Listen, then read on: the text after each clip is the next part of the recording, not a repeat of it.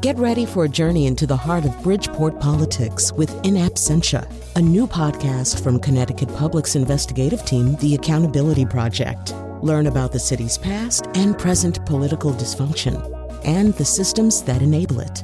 Tune in wherever you get your podcasts. Funding provided by Francisco L. Borges and the Melville Charitable Trust. Welcome to Seasoned. I'm Marisol Castro. And I'm Chef Plum. Well, Chef, it's that time of year. It's back to school week for a lot of parents, you and me included, and we have never quite experienced a school year like this one. You know, some kids are going back full time, some are going just a few days a week, and some are going to do the whole thing from home. I mean, the summer just went so fast. I can't believe we're already talking about back to school. Mm-hmm. Later, we'll hear about the work Chef Dan Giusti is doing in New London Public Schools to ensure that the kids are getting delicious lunches made from scratch. And a Hamden mom describes the challenges of accessing school-provided meals for her son with severe food allergies. But first, in a school year that's really so unusual and likely filled with a lot more stress, how can we take some shortcuts with lunches? What are some healthy snacks we can have ready to go? Well, Diane Morrissey is a self-taught home cook from Trumbull, Connecticut. She's also a recipe creator and food stylist. Over the last 12 years, she has sent 6 kids off to school with brown bag lunches. She's here to share some of her advice and favorite lunch tips. Diane, thanks for joining us. Oh, it's my pleasure. Thanks for having me. Not many human beings can roam the earth and say that they are the mother of 6 children and live to tell Nor should they. Yes, so congratulations. Tell us first a little bit about what lunch means to you and your family as someone who loves food and someone who cooks every day. Well, I mean, lunch is like, it's right. It's sustenance. It's when you have children, you're always running around chasing them, concerned that they're eating enough to keep them going. So I always felt if they didn't eat a breakfast, and a lot of them gave me a hard time with that, if I at least got a good lunch into them, then I knew that they were going to have enough energy to get through the day. Plum has 3 kids. I have 2 kids. One is constantly hungry. He's 14. One is 11, and he has been staging a hunger strike since he was 2. He does not love eating. That's just not his favorite pastime. So, sending them off with lunch is a challenge. What do you do? It's all trial and error, and you learn as you go along, as you guys know. And lunch was, my children attended a parochial private school. There was no lunchroom. So I had to pack 6 lunches every day because there wasn't a cafeteria that provided lunch. So I had no option. So I had to learn real quick what my kids wanted and what they didn't want. And I learned that by a lot of lunches coming home uneaten. And I used to say to them, at least you were so dumb. You brought the lunch home, hide it, throw it out. So I didn't know that you didn't eat it.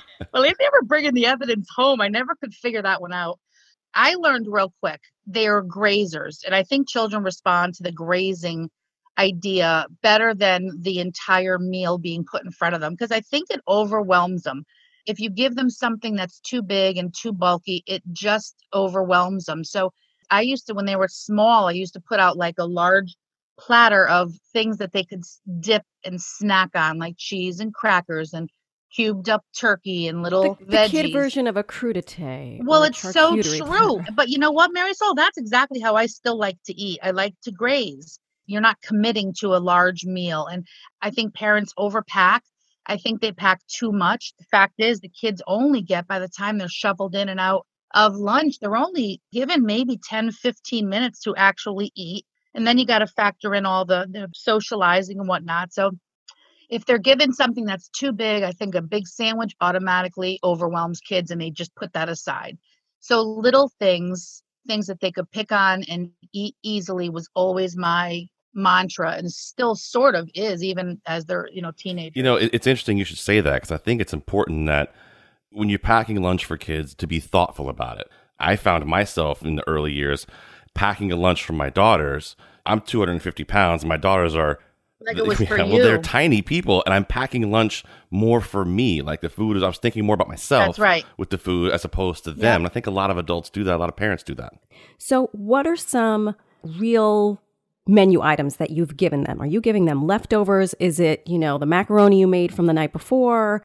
So, some dippy things. And that's still how my kids, teenagers and young adults, still like to eat.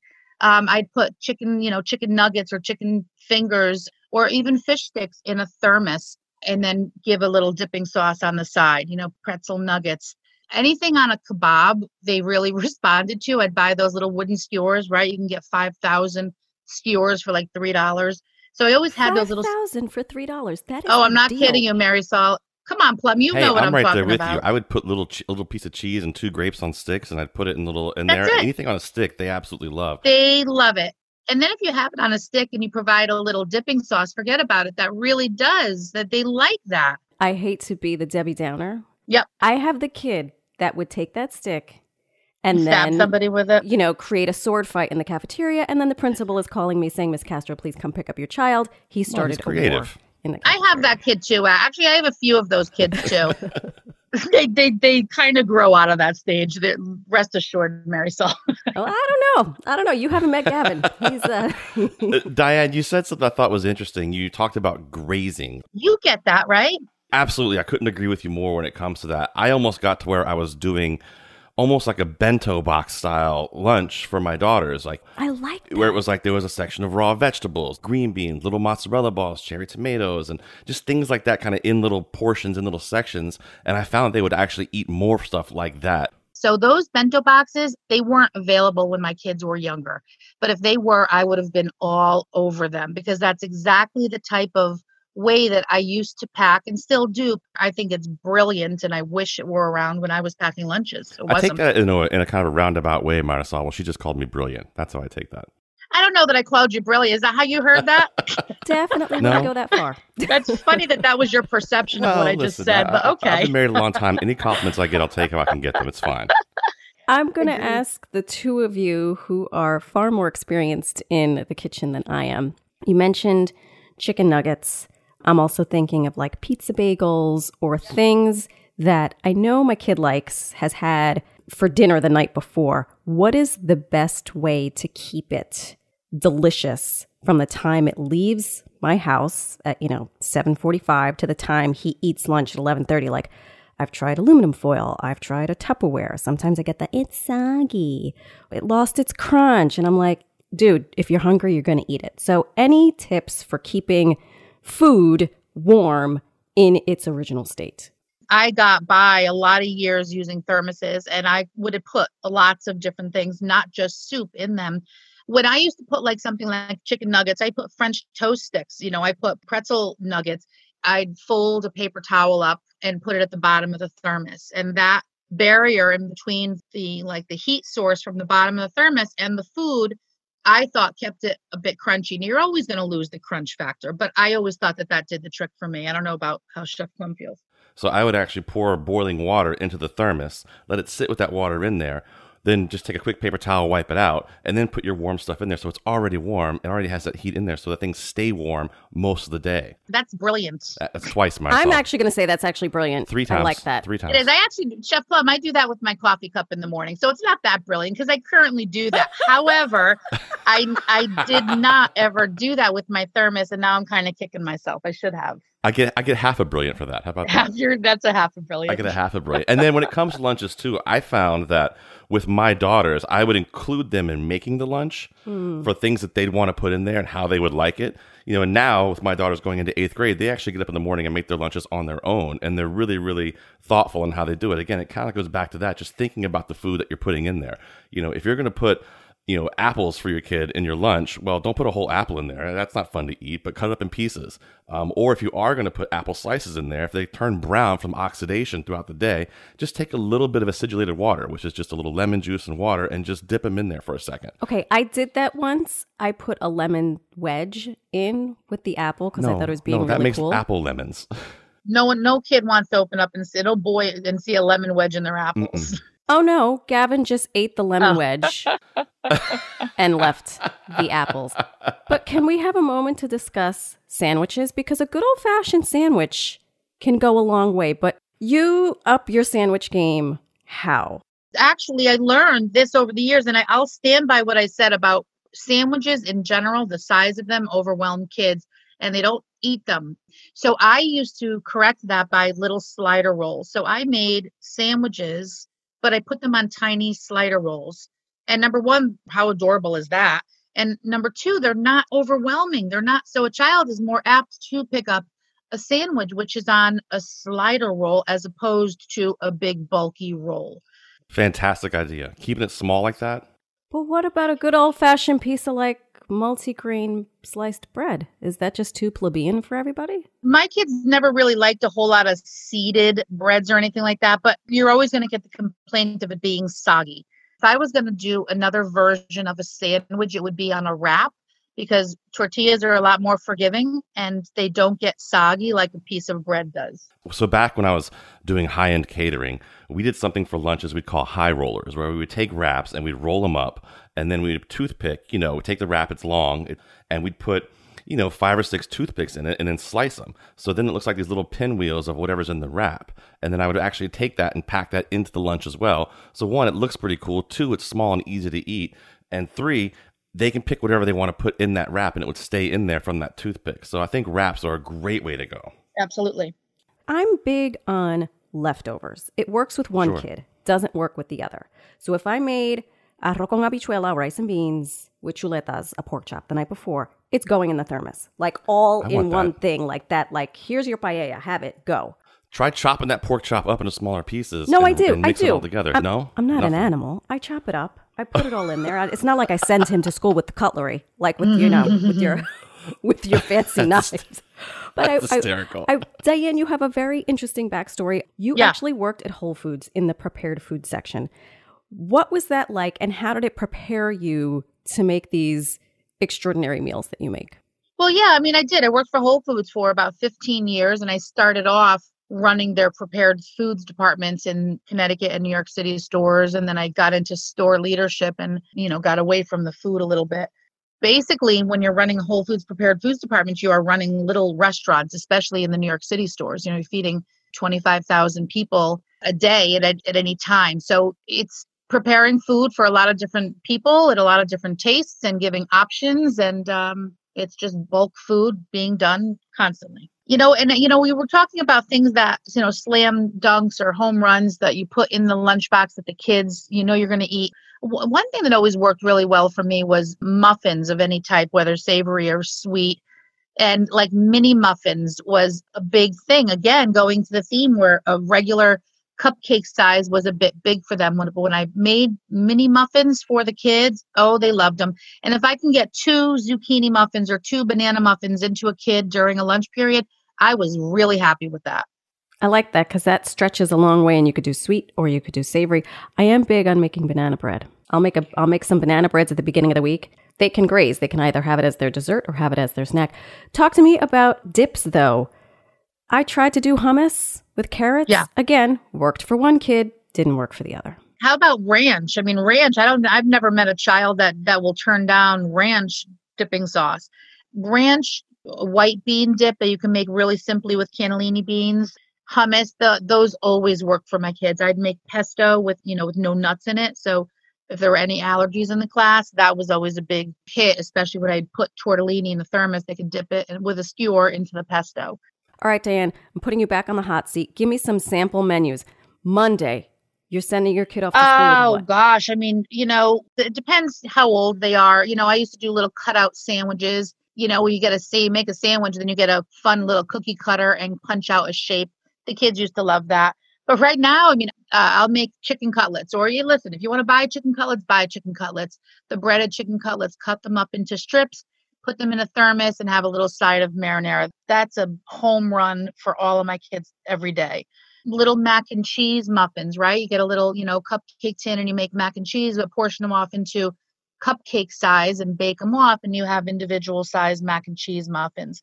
Little frittatas. Chef Plum, I bet you do that as well. Absolutely. Those are great. Little mini frittatas. And you could do those on the weekend in bulk.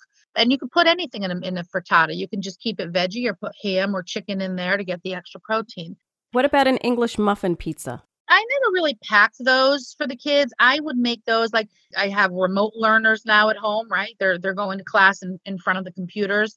I'll make those for them while they're home, but I don't know that those travel well enough, to be honest. And again, you want to be practical. You don't want to kid yourself that everything you pack is going to be eaten by your child. Absolutely. So Diane, you brought up hybrid learning, and I think it's a really great thing to talk about, because we're all going to be dealing with that now. Yeah. You know, my kids go to school 2 days a week, I think, is a situation. Then they're off one day, then they go back a day, and then they have to go around, go to some other state and then come back and do it again. I don't know what the situation is, but I have to work. My wife has to work. So we're trying to think about things we can keep in the house that are easy for them to kind of grab and have lunch during the day. And for me, having a big salad around, kind of keeping cut up fruit around would be a good idea. I love your chicken cutlets, keeping those things around, boiled eggs, that sort of thing. What do you think would be some good tips on hybrid learning food to keep around the house so you can keep that meeting you have to do on time still while the kids have lunch? I think, I was always a big fan and still am, now that I have a lot of teenagers, a lot of my boys, right? They're all lifting. They all want protein. They're constantly eating. So pasta salads were always a huge go-to for me. I can always have, listen, right now they're at the age where they'll look in the fridge, they'll open it up. It can be filled with food and they'll still say, there's nothing to eat. So sometimes you kind of got to knock them over the head with what you have in the fridge to let them know, yes, there is. Take another look. So pasta salads were always a go-to for me. First of all, they're cost effective. You could feed a lot of people with them. The more things you add into the salad, the more sustenance it has. And it's really easy to add, bacon or chicken or tuna to a pasta salad to make it beefier and bulkier for them. So those were always a go-to for me in their thermos, whether it be, cold or home for remote learning. I think pasta salads are great.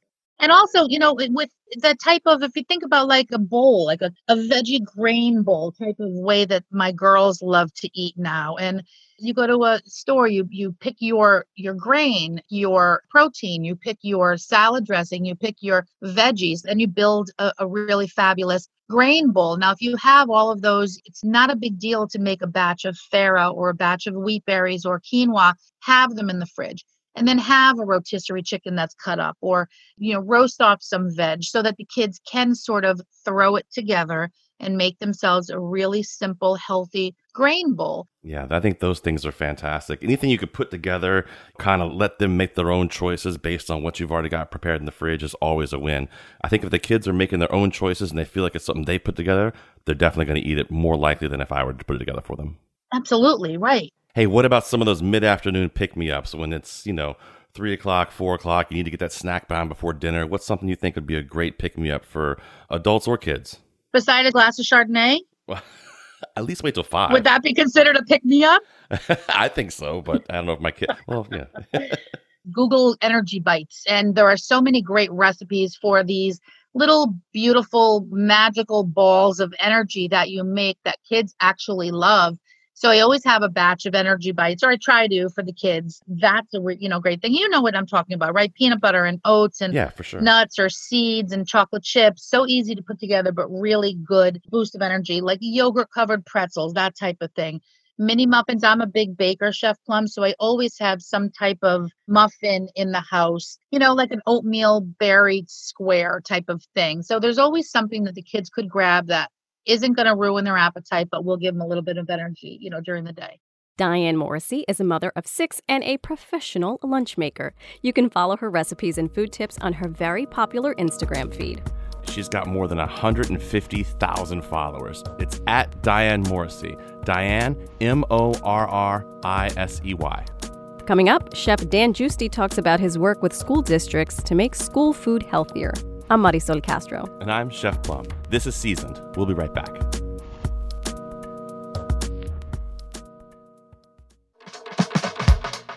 Welcome back to Seasoned. I'm Chef Plum. When it comes to preparing and cooking lunch in schools, it helps to think outside the box, like our next guest. Dan Giusti spent the early part of his career as the head chef of Noma in Copenhagen. It's one of the best restaurants in the entire world.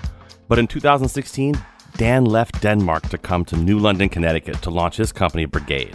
Brigade puts professional chefs in school lunchrooms with the goal of improving the menu and teaching the food service teams how to turn $3.51 into wholesome, delicious lunches made from scratch.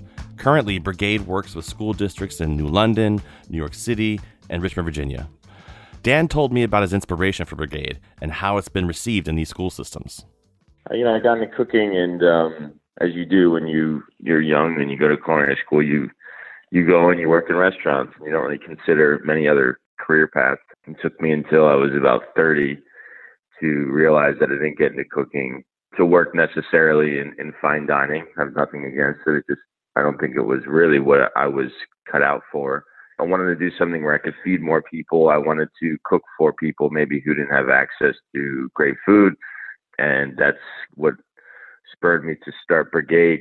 The whole initial intention of Brigade was to get professional chefs to really consider institutional food as a career, because it's usually looked down upon in the culinary world as something that you wouldn't do. Basically, in a nutshell, what we do is, we work with school districts.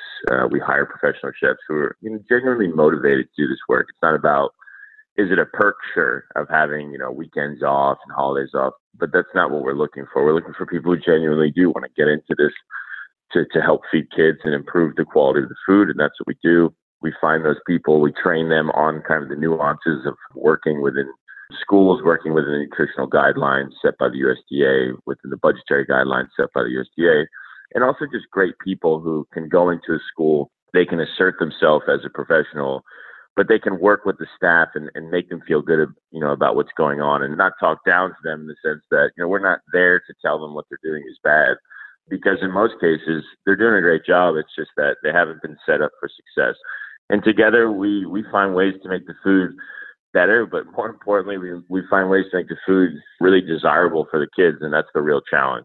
Do you find any kind of pushback from the staff that's there? The people who have been there for years working, and here comes now they're going to bring this professional chef in here that, they're kind of like, no, that's not how we do this, or no, we can't do it this way. Is there any pushback? Yeah, 100%. I would say it definitely comes down to how we are introduced into the program. So, whoever's in charge, if they bring us in, they properly introduce us, who we are, why we're there.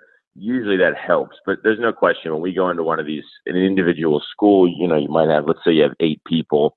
You have 2 people there who are like so into this. There was a time when they were working in the that same school kitchen where they were cooking from scratch. So they're kind of looking forward to it. You have 2 people on the other end of the spectrum who are just like not for it. In the end of the day, it's like there's no way around it. It's just going to be more work. They're being held more accountable for what they're doing, so they're not super happy. And then in the middle, you have 4 people that the day goes well and there's extra work put into the food, but if the kids are really happy with it, they're thrilled. But if there's extra work put into the food and it's just a meal that the kids aren't happy with, they're definitely going to question why all this extra work is being put into it. So if it's a successful day, and we're getting better and better at that as time goes on, knowing what meals will be successful with kids, then generally most of the staff is on board. Probably the thing I'm most proud of with our team is that they really know how to work well with people.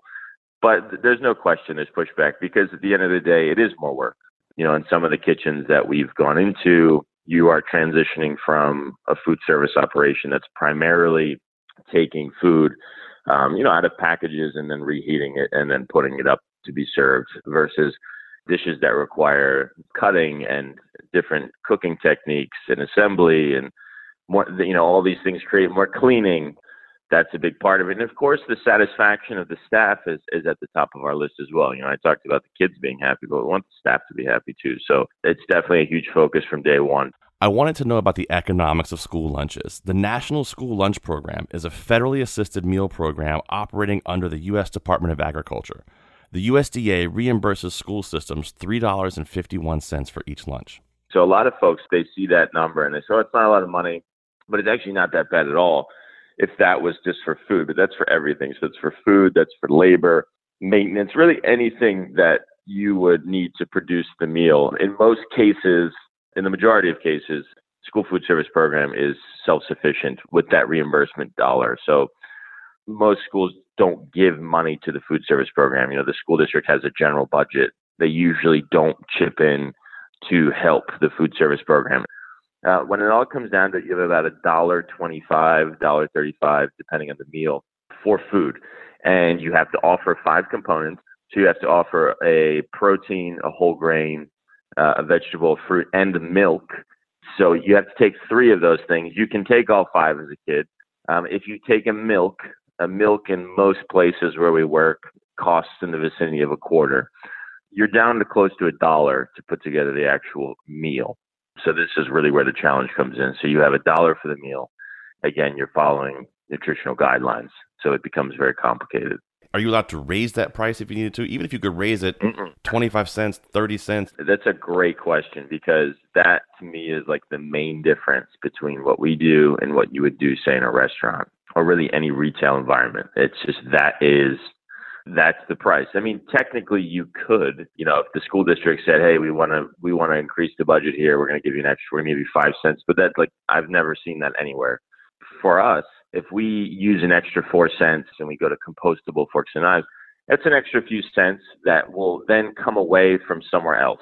When we only have $1 or so for food, when you're taking away a few cents from one place, what is that from? You're already pushing it in terms of what you can afford. So it's really just a matter of priorities. It's prioritizing food quality versus using these sustainable wares versus if you want to prioritize using local and seasonal foods. I mean, it's really just a lot of priorities. And we work with a variety of school districts, and each school district has a slightly different priority. And, we're there to help them and support them in that. It's crazy when you think about that, because if you're going to take away that 4 cents, it's probably going to come off the food cost. It's going to come off of, somebody getting paid. It's got to come from somewhere. When you only have $3.41, essentially $1.25 to spend on your meal, I mean, every single penny counts. And it really does. It's a shame. It's a work thing. Like when we first started in New London, one of our first things that we did was they were using styrofoam trays. People are like, oh my God, it's 2020 and people are using styrofoam. It's like, well, styrofoam literally costs like a fraction of a penny. And that's why people use it. We went to New London and all the schools they all had dishwashers, like the actual machines. So we said, well, why don't we use plates? We got these like melamine plates that are like basically like hardened plastic. They look nice and they're like unbreakable and they're not cheap. So we started using those. 2 things happened. One, because we were using plates, you have to have someone wash the plates. That costs money. So now all of a sudden you're putting your very limited resources in terms of labor towards washing plates. So then that comes away from what you can do in terms of preparation. So that's a choice. We realized that happened. And then you start losing plates. So whether there's little kids who are throwing away plates by accident or high school kids who are intentionally throwing away plates just because they think it's funny. And then now all of a sudden you have to pay someone to monitor the trash cans to see if kids are throwing plates away.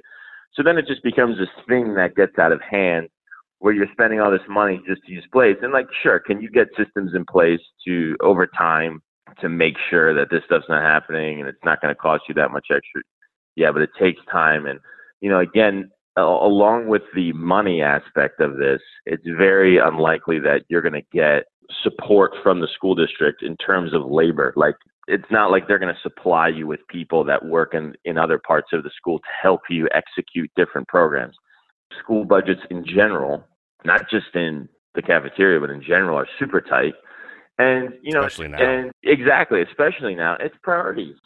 I think if I asked 10 families if they had to choose between better food in the cafeteria or like the newest iPads for their kids, they probably would choose the newest iPads. It basically comes down to decisions like that. And I get that. And I think that's a really important lesson that you need to understand. And that's something that we didn't. We thought we were like these amazing people coming into schools and making the food better. It's just like, well, you're just one component of many components. And if you're a principal or a superintendent, you're dealing with a lot of stuff in a school district. And as someone who's going into a school to try to make those changes, you have to realize that if you cause any disruption in any other way, you're kind of negating any positive impact that you're making with the food. So I asked Dan, what are you making with the $1 and change you're left with for food? And how do you minimize waste? Parents, pay attention because Dan is going to drop the simplest tip about getting little kids to eat more fruit. One meal that we put on right in the beginning that was successful and we continue to serve it, we transitioned straight away from chicken nuggets and chicken patties, which is tough because obviously kids love chicken nuggets and chicken patties, but we wanted to put chicken on the menu. So we transitioned to bone-in, skin-on chicken thighs, which they're very cost-effective. They can cost you like 55 to 60 cents a piece. But delicious. They're delicious, and they're great for high-volume cooking in the sense that, you can cook them to temperature, you can hold them, and they stay moist, they stay delicious, they don't dry out. So we roast chicken thighs, barbecue chicken, so we glaze them with barbecue sauce we make ourselves, put them back in the oven, get it nice and caramelized. We serve it with cornbread that we make ourselves. Cornbread is another great example of, you have to use any grain you serve has to be 50% more whole grain. Cornmeal actually qualifies as a whole grain. So in the case of like pizza dough or pasta, you have to use whole wheat, which, can throw some kids off. But because cornmeal qualifies as a whole grain, you can make cornbread for the most part like you would make cornbread for anyone. So we can make warm cornbread, we have barbecue chicken, and then we do these like honey roasted carrots. So it's basically carrots that have been roasted whole. We cut them down into pieces and then we glaze them with honey. And it's just a very successful meal. And, you can make it for $1.25, $1.30. So that works out. Pasta dishes are very successful for us. So we do pasta with bolognese. We do pasta with chicken and Alfredo sauce. These are dishes that, you have a lot of kids who don't want to venture into eating things like carrots. Maybe they're used to eating peanut butter and jelly all the time. And to eat a hot meal is a bit of a stretch. But we find with pasta, it seems like everyone likes a dish of pasta. So making these sauces ourselves, we really focus on super, super basic things. Cooking pasta correctly, batch cooking instead of, a lot of cafeterias you see, you might be feeding, like in the high school in New London, they might be feeding 1,000 kids over 3 lunch periods in the course of back to back, in the course of like an hour and 15, hour and 20 minutes. And you could easily probably just cook everything and then just serve it. But no, you cook it in batches and you try to make it as fresh as you can. So things like pasta can either be kind of gross where everything's just cooked at once and just mush, or you're cooking it fresh, each lunch wave, fresh sauce, fresh pasta, really tasty. You put it out there, serving it with like a warm garlic bread. We have rolls that we have made, and then serve it with some kind of vegetable. I started off the conversation saying how when, the way it works is you have to offer 5 components and kids have to take 3. And when they have to take 3, one of those components either has to be a fruit or vegetable. And usually what it ends up being is like a whole piece of fruit. So the way you usually see a lunch line go in this country is kid goes to the lunch line, they take a chicken patty sandwich. The chicken patty is the protein. The bun is the whole grain. Then they have to take a vegetable or fruit at least. There's usually no legitimate vegetable preparation or anything that the kid actually wants. So they continue to go through the line. Right before they check out of the line, there's like, a scrappy looking metal seat tray with literally the worst apples you've ever seen on it. But then the kid has to take that. So they have a compliant meal. And then they go through the line and they just throw the apple away. They don't even eat it. I couldn't tell you how many kids I've met who say they don't like apples, which I think is so strange. From day one, we cut all the fruit. We'll serve whole fruit sometimes when we think it makes sense. For example, like bananas, we see kids enjoy eating whole bananas, but we cut all the fruit. So whether it's melon or pineapple, we cut it and kids just go crazy and they just consume tons of fruit and they love it. And it's just is it more work? Yes. It's not like it just happens magically, but it really pays off. So that's just, that's not a whole preparation, obviously, but the addition of just cutting fruit is such a big thing, and kids really love it and they expect it and they want it. And to think that the alternative before was that fruit was just kind of this thing that they would just throw away, it's kind of crazy. That was Chef Dan Giusti, founder and CEO of Brigade. Dan shared that during the initial school closings during the pandemic back in March, the food service teams in New London delivered grab-and-go lunches to students by school bus. If you want to learn more about Dan and the work he does in Connecticut, New York, and Virginia, visit chefsbrigade.com. Brigade is BRIGAID. After the break, we'll hear from a mom and parent advocate from Hamden about her experience with the New Haven Public Schools lunch program. The question went out to the district, like, what are you doing for those children with life-threatening allergies, like for my son? I'm Marisol Castro. And I'm Chef Plum. You're listening to Seasoned. We'll be right back.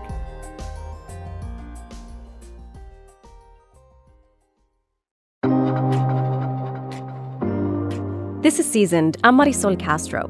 92% of public schools in Connecticut take part in the National School Lunch Program you heard about in the last segment. There are several programs under that umbrella providing students with everything from breakfast to meals during the summer. And for many families, those meals are a lifeline. But what about families who are managing food allergies? Najija Ife Waters has 2 sons in the New Haven and Hamden school districts. She says she struggles to get food for one of her sons who has multiple food allergies And this has been going on long before the pandemic began.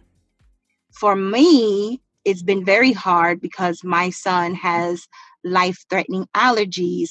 So I pretty much have been like on a long battle with the district in getting foods for children that may have life-threatening allergies, like trying to get that right. How to make that connection, how to keep them safe. What does the lunchroom look like for them? So that has been my battle for, I think, over 7 years now. If you don't mind my asking, what is your son's allergy? Eggs, fish, peanuts, tree nuts, berries, dairies, indoor-outdoor moles, and animal dander, especially dog dander. Wow, that's a lot. And yes. I asked Najija Ife how she's been dealing with these challenges during the pandemic, where school systems are doing grab-and-go lunches. That was rough. That was really rough. Unfortunately, my sons didn't really get a chance to take advantage of that as much as it could have helped. But unfortunately, the question went out to the district, like, what are you doing for those children with life-threatening allergies? Like for my son, I know that my son's food is sort of like pre-packaged. So it was like, well, how do we get those foods for him with his allergies or any other child out there that has allergies? It was told to me it was a good question, but it was a question that never received an answer. I do know that there was one, like the very first time when the food package went out, I had a relative who was pretty much going around for all the relatives and different ones in the neighborhood that didn't really want to go out when the COVID first.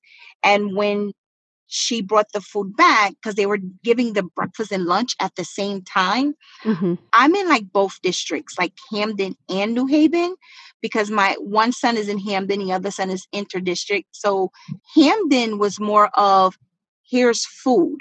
You can have access to the food, where New Haven, I had parents reporting back to me that unfortunately you had to prove that you were in the New Haven school.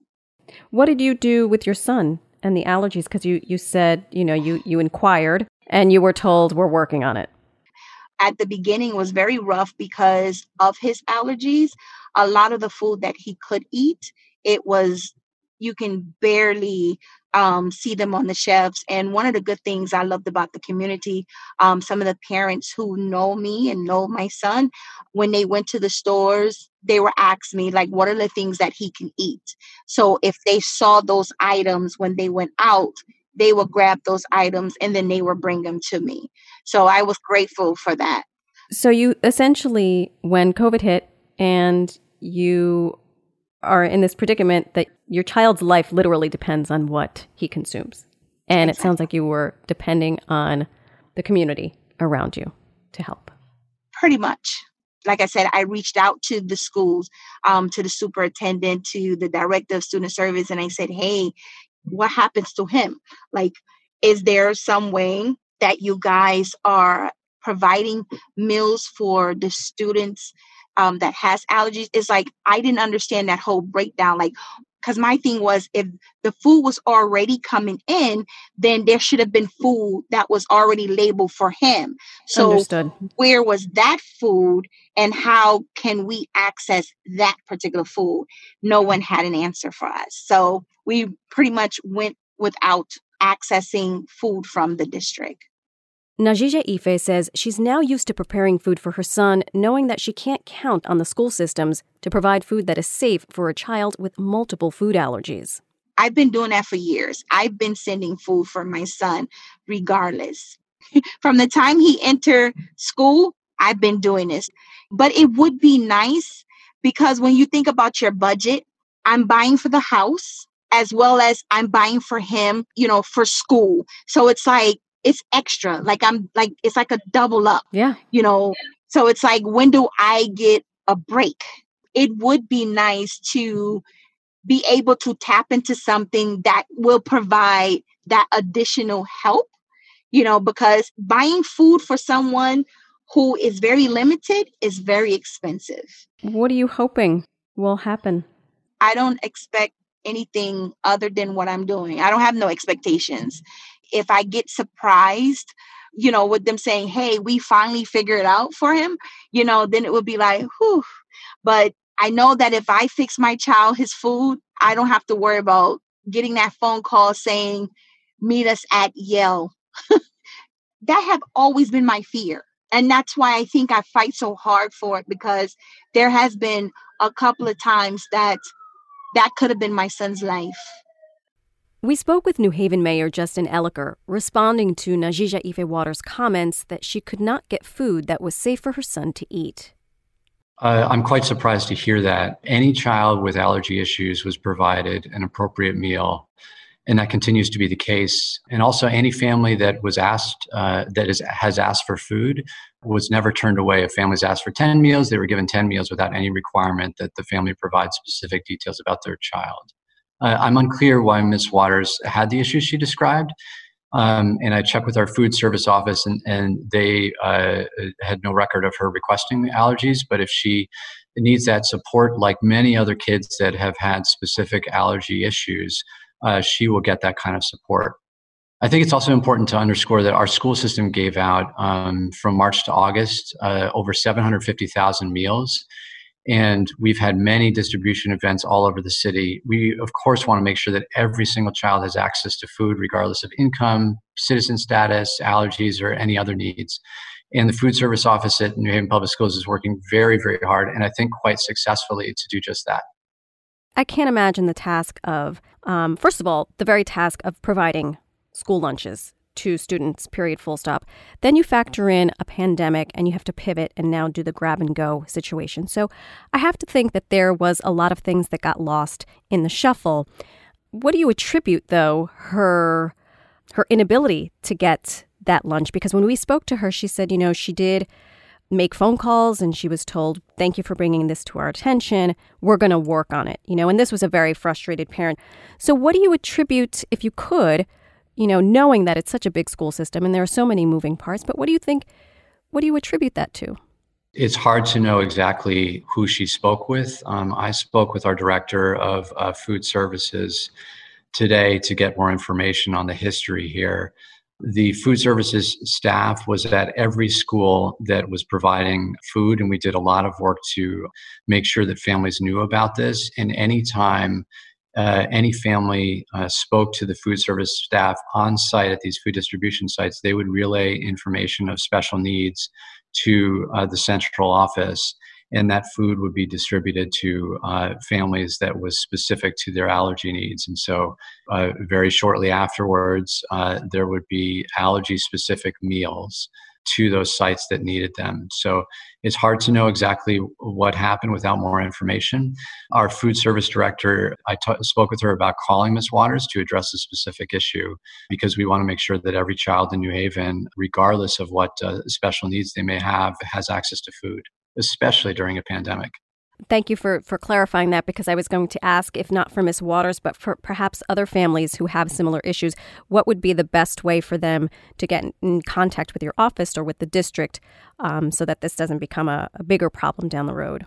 Sure, they can do so in two ways. One is to contact their schools, and now it's a little bit easier because our online system is much more robust and up and rolling. Today's first day of school.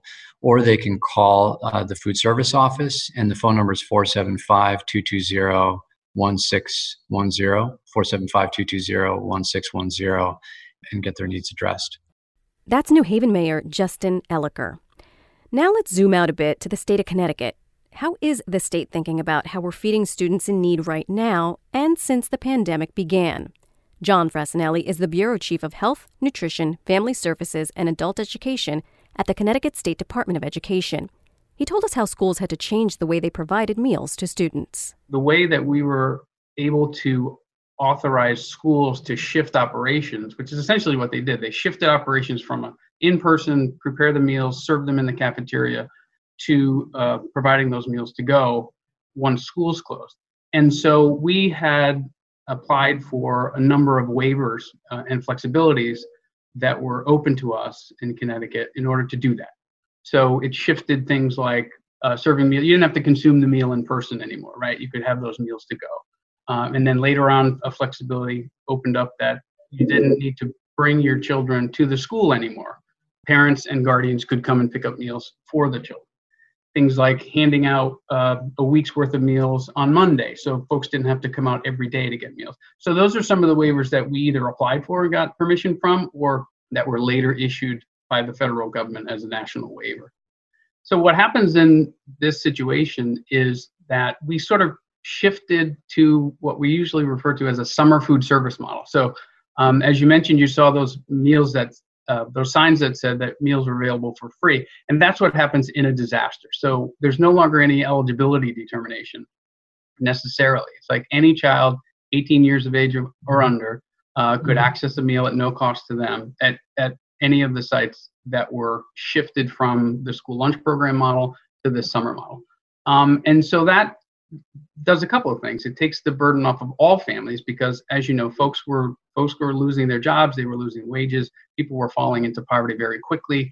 And so this gave them an immediate opportunity to get meals for their kids, as they lost, their economic advantage. So that was really wonderful. And so families really took advantage of that. When I say we, I mean the 130 school districts at over 500 sites in Connecticut were providing meals on a daily basis to families. And that's about 115,000 meals a day.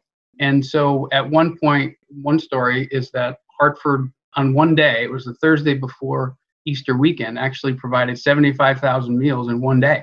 John says the state is working with school districts now to make sure students who are attending school will be able to get their lunches and eat them safely. First and foremost, we want to make sure that students have access to meals. You can't have a kid, get on the bus at 6 o'clock in the morning and not have any breakfast and keep them all day and send them home in the afternoon. School breakfast really pays dividends to kids' academic ability to attend in school. It has impacts on their behavior. It has positive impacts on their ability to do math problems and English problems and all kinds of. And so there are a number of ways in which they can do that. They can, while maintaining social distancing and, while maintaining all of those mitigating strategies like mask wearing, they can go to the cafeteria spaced out, get their meal. Schools are working to, only use part of their cafeteria so that kids can be spaced out in the cafeteria, take their masks off to eat, be 6 feet or so from their peers, and continue to eat. We're also talking about and making sure that they think about using outdoor spaces. September and October, the weather's nice enough where, kids can go outside and eat. Again, set up tables outside and eat. There are some models that schools are looking at where they're going to keep the kids, in the classroom until, like 11 o'clock in the morning. And then they're planning on giving them a meal to take home. They're going to have their meal at home. And then they're supposed to re-engage in the afternoon for sort of remote learning. Some folks are taking sort of a mask break, spacing the kids out and having that 20-minute lunch period during the day, which is fantastic. Folks are also either providing meals or serving meals during lunchtime in the school day. And then on dismissal, they're handing them a breakfast for the next day. So that's fantastic. So the kids have breakfast and fuel for the next day. How will you measure success? I would measure success at how closely we can mimic sort of a normal school year in the number of meals that are provided to kids, right? So here's the gold standard. Here's what we did in school year, 2019. How close can we get to that? I think that's an indication of success. I mean, compounded by the fact that we know there are a lot more families who are going to be eligible for school meals based on their economic situation this year. And another measure of success is making sure that our school leaders, our school nurses, our school social workers, our school counselors are engaging with those families so that they know that the meals are available to them. That was John Frassinelli from the Connecticut State Department of Education. I'm Marisol Castro. And I'm Chef Plum. Seasoned is produced by Robin Doyon-Aiken and Katie Tolarski. Thanks for listening.